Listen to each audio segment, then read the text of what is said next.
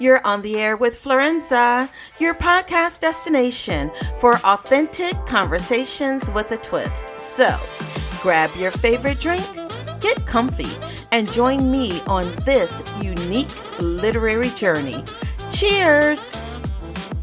I have with us for the third take, just so you know why we will be giggling a lot. Apparently, I don't know how to hit the record button. So we have Shakir Rashaan with us. He is the conjurer of worlds, sorcerer, man, myth, legend, and prototype. Shakir, we're going to have to do a second toast. So no worries.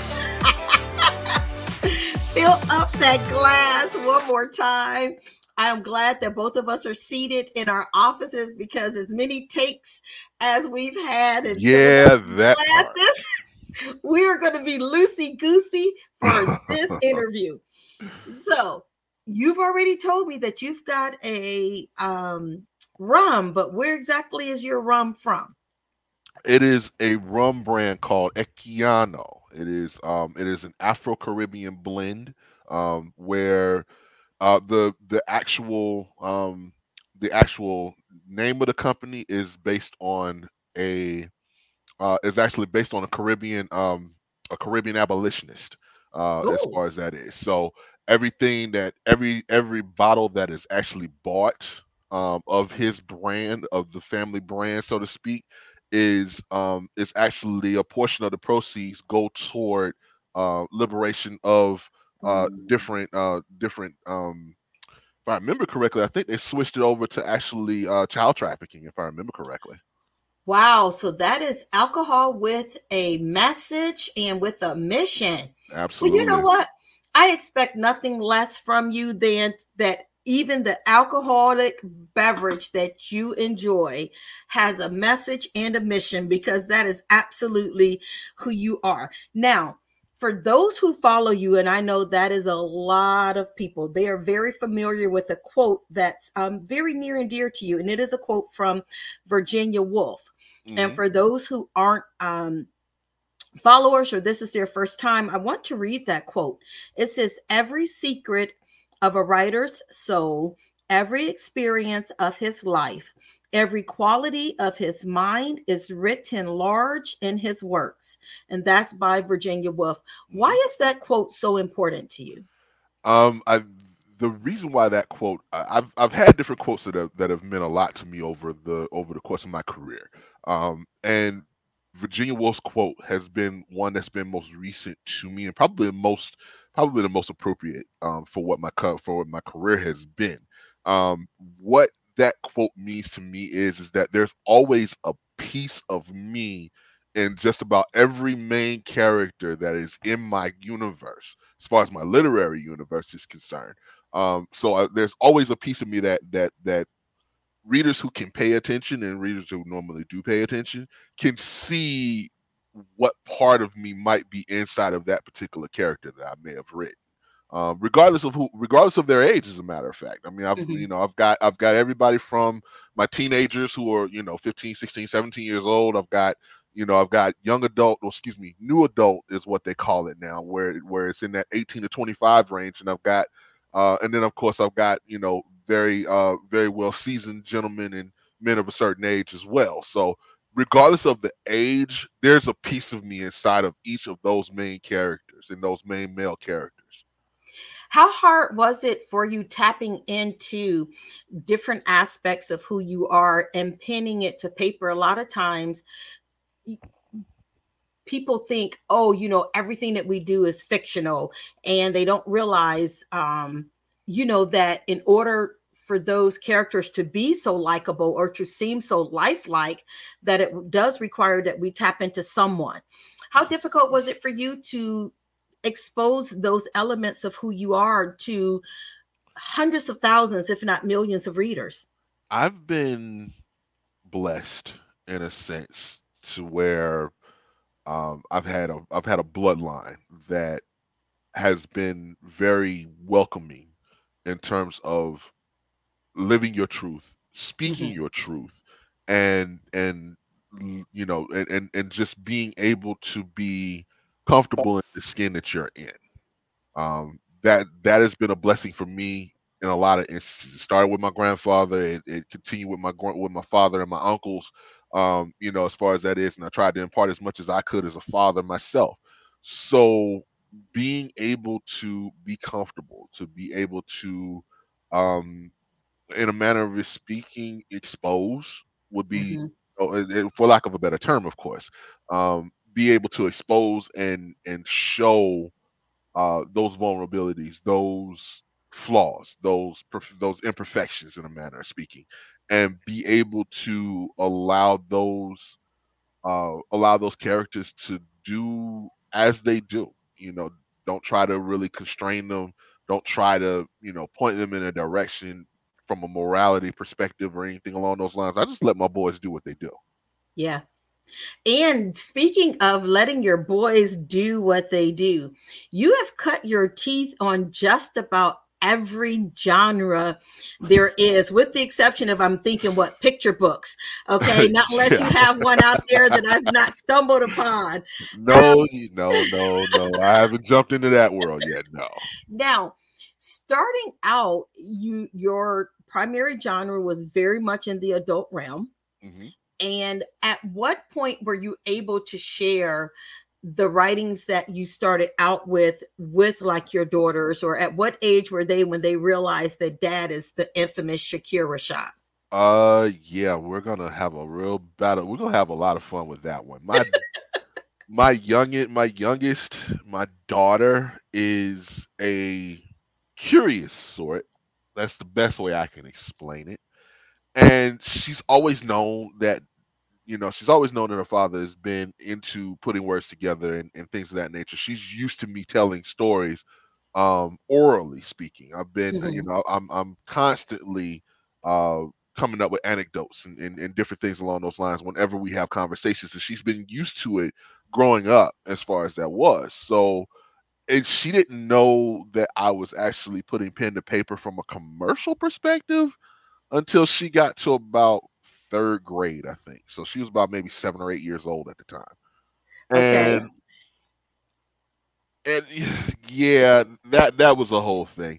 Um, she found out that I started writing. She told her teacher. Her teacher got excited, and next thing I know, I get drafted for career day, and it just got wild from there. So not only am I telling her third grade classmates that yes, I write books for a living, and no, you can't read them yet because that's not what I haven't written anything for y'all yet, and that type of thing.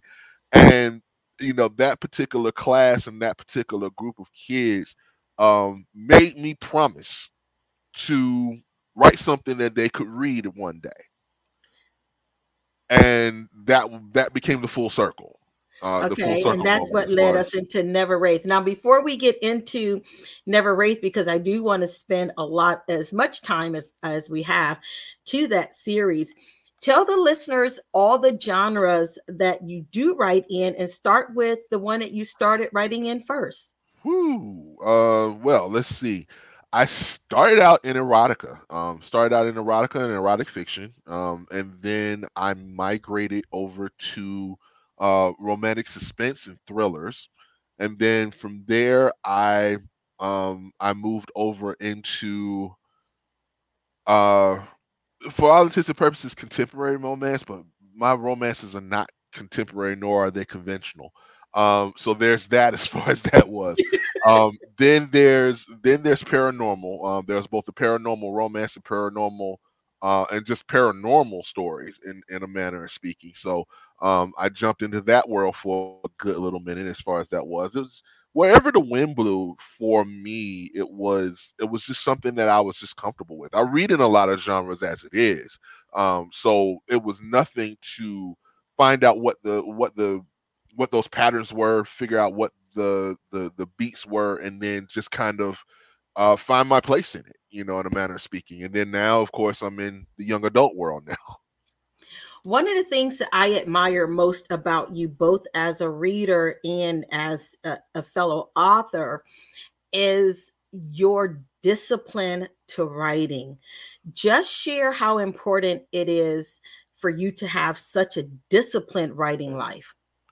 I learned from, ironically, I actually learned by doing National Novel Writing Month, which of course is for all the for those who are aware of it, it's Nano or NaNoWriMo or however you decide you want to do it.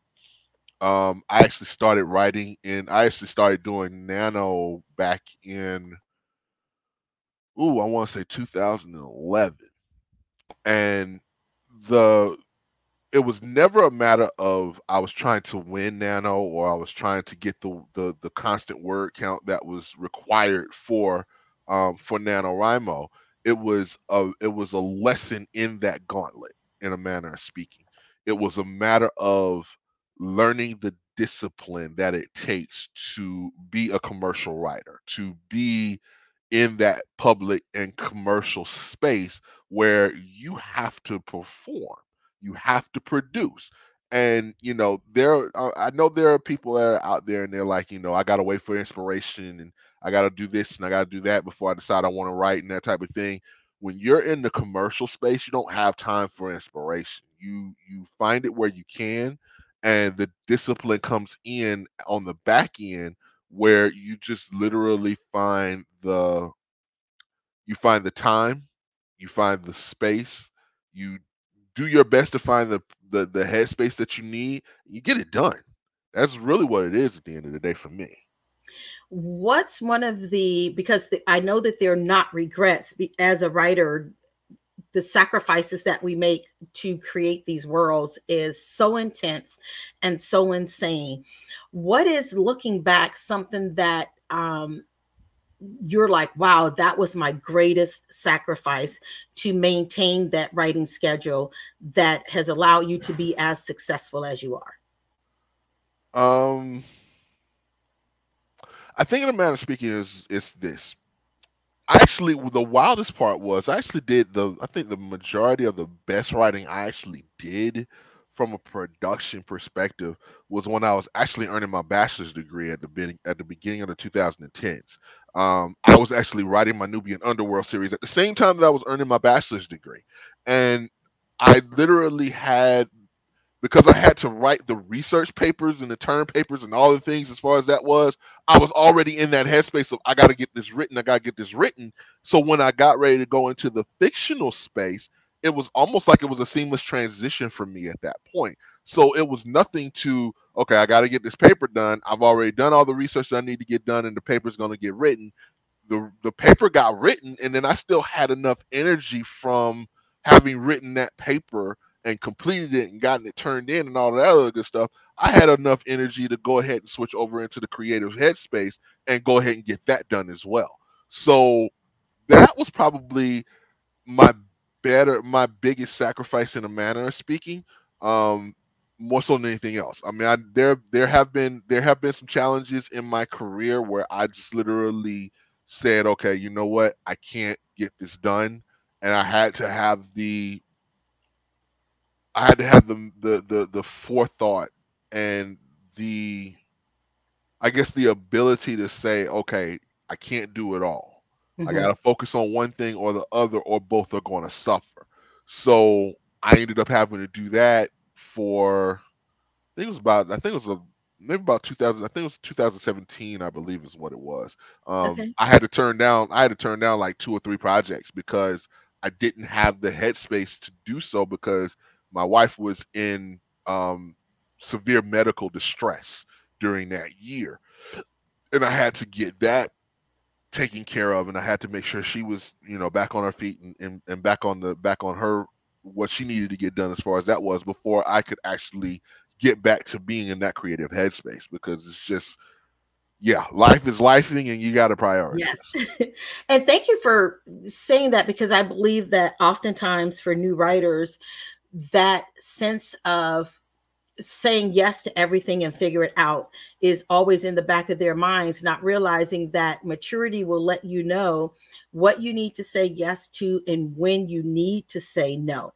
Now, Mhm. you have some very unusual characters, and you've referenced that each of them has some aspect of the man, the myth, the legend, the prototype embedded in them. Mm-hmm. Of your characters, which one is the closest to being Shakir? Um, that's a hard question to answer. I'm not gonna lie to you. There are. It's almost like it's a one and a one with an asterisk in a manner Okay. of speaking. So there's that as far as that is. Obviously, your firstborn is always the one that probably embodies you the most. So in that particular instance, that would be Ramses, who is the main male character in my Nubian Underworld series. He probably embodies the most, um, probably the most of my personality traits and things of that nature as far as that is. Uh-huh. And then after him, it would probably be Dorian De Silva. He's actually inside of my romantic suspense, Love, Lust, and Beautiful Liars. He is he's probably the closest outside of Ramses that would be, you could literally draw almost a parallel line between us in the manner of speaking. Other than that, everyone else has a lot, but it's almost lesser degrees in a manner of speaking. I Okay. don't I don't try to throw myself entirely into all of my characters because then it becomes boring. I have to try and pick and choose what I feel would be um, different aspects of my own personality that would help set them apart from each other and make sure they're distinctive of each other. Mm-hmm. Um, that way, that way nobody feels like they're reading the same person every time they open up a book.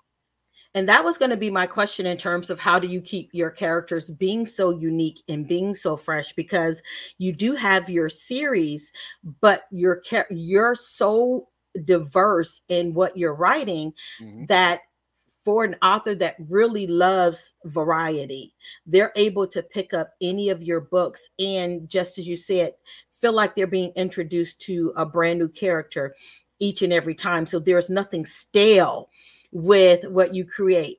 Now, how do your characters appear to you? Now, we both have a mutual friend that her characters will jump into the car and click on the seatbelt and ride with her and talk the entire time. Indeed. How are Shakir's characters manifesting and making themselves known?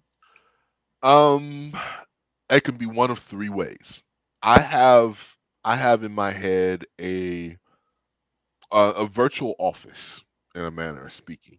And there's a green room in a manner of speaking, and then there's my main waiting area, so to speak, where they well, not even a waiting area. It's the same green room, waiting room. It's the same damn thing. Um, Basically, they sit and wait for me to figure out who I need to talk to next in a manner Okay. of speaking. That they don't necessarily take a number and they have to be in a sequential order or anything along those lines. It's just whatever ends up popping up.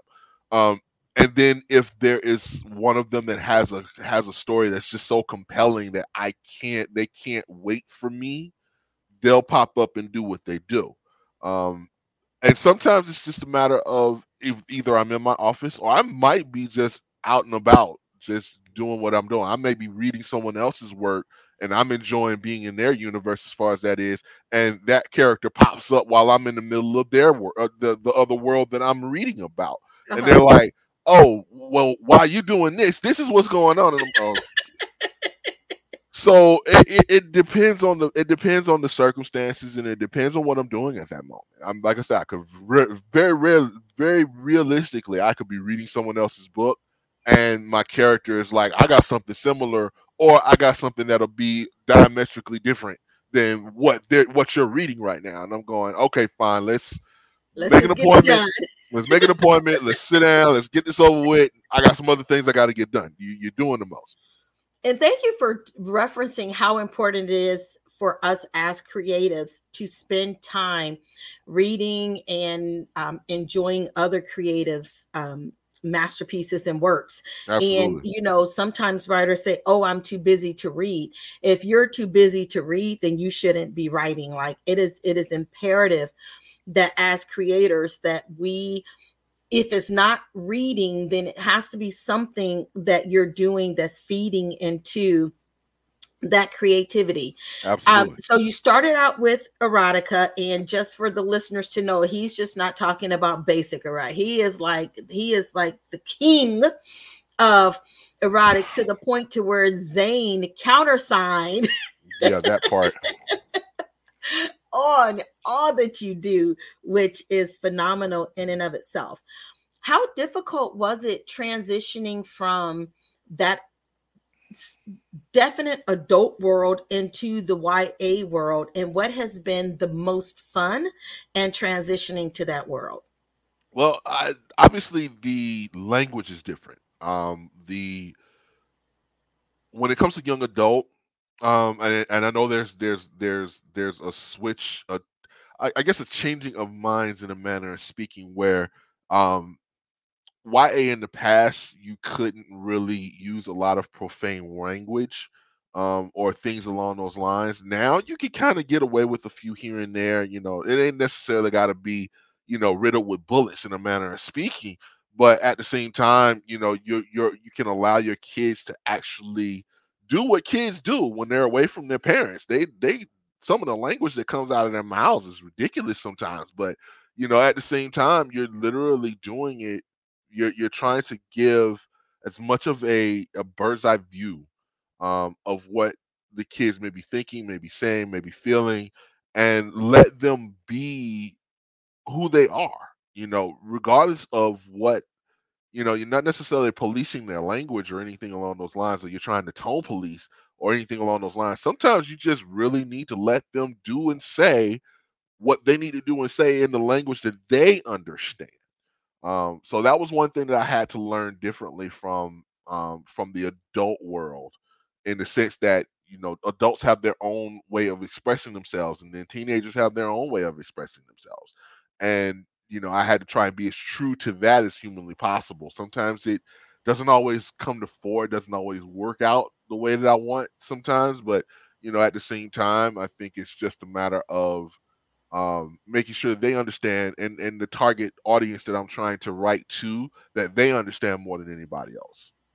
How exciting is it knowing that the, because you've been writing for some time now, how exciting is it knowing that readers that started with you now have children who are close enough in age to be able to read Never Wraith, and to know that you've got an adult with a Shakir book at the same time that their teenager is sitting there with a Shakir book. It is a mind blowing concept, is all I can say to you at this point. It's like I didn't I I never envisioned my career to really take this turn. I think, in a manner of speaking, I kind of shifted in that direction to a certain degree, because the Devil's All American was my new adult, or my new adult offering. My kid, and I always say kids because I'm almost 50 now, but my kids literally were 21, 22 years old in the Devil's All American, Mhm. and now that that was circa 2018 when I wrote that book.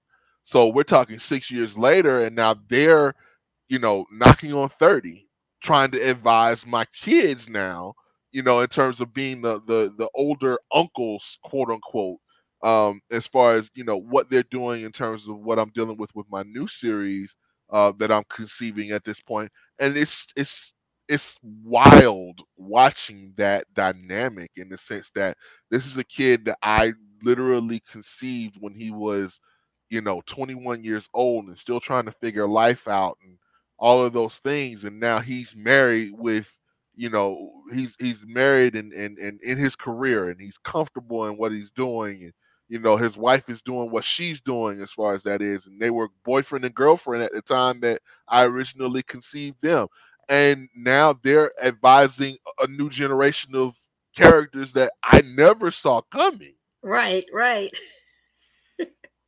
What do you see is the future for Shakir in the YA space? Right now, I think I am enjoying the fact that I can really take the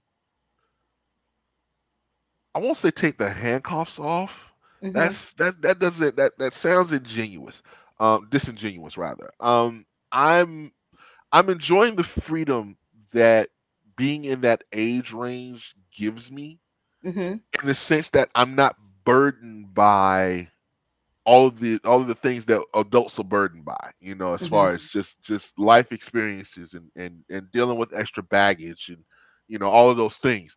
Young adult is probably the purest form of creativity that I can conceive of, because they haven't been they haven't been harmed by life yet.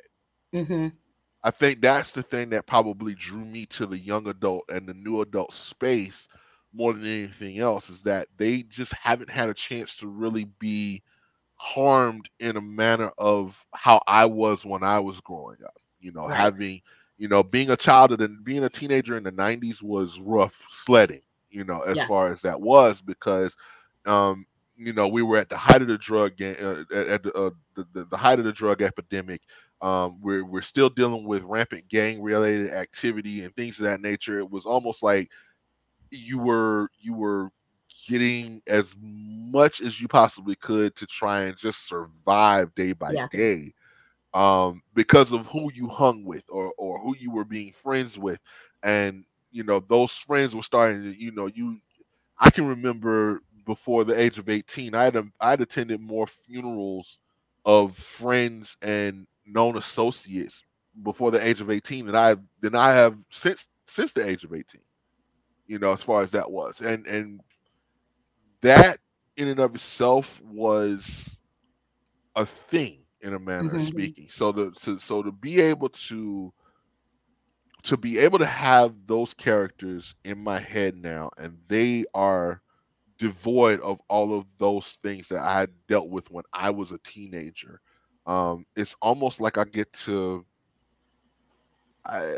a manner of speaking, I guess I get to relive things Yeah. differently, in a manner of speaking, obviously, but I get to relive a little bit, and I get to do it through my character's eyes. And have that sense of innocence through your characters, or different way of living through your characters that wasn't present for you. And I love that. Now, um, as we're winding up, where are listeners able to follow you? Easy. You can get me at home at ShakirRashaan.com. All of my social media posts, all my social media links are on the home page. So you'll be able to find me wherever you need to find me. As far as whatever favorite platform that you like using, I'm pretty much there. And then it just works out from there. You can figure out where you want to be, where I am, and we vibe from there at that point. Now, as a hybrid author, both one that has successfully self published many books, and now being in that space again of being traditionally published, what's new for Rashad in either one of those camps, albeit what you're going to release yourself under your imprint, or what's coming up in terms of what you have for another imprint? I am literally trying to figure that out as we go. I think that's the beauty of the beginning of the year, is that you get to kind of take a look at the entire calendar year and figure out, okay, what do you want to do? What do you want to send? What do you want to keep? And I think that's the beauty of being a hybrid, is that you can literally make those choices, as opposed to you're just beholden to traditional houses and when and how they're going to actually get it done. So eh, that being said, there is a paranormal up my sleeve that I think I'm going to go ahead and publish under my brand, under my house, as far as that is. And there are some other projects that I am working through now. My next YA series that I'm conceiving as we're speaking is, um, I think the commercial term is, they love to use comparison titles and things of that Mm-hmm. nature. So it is basically Spawn meets Above the Rim. Ooh, okay.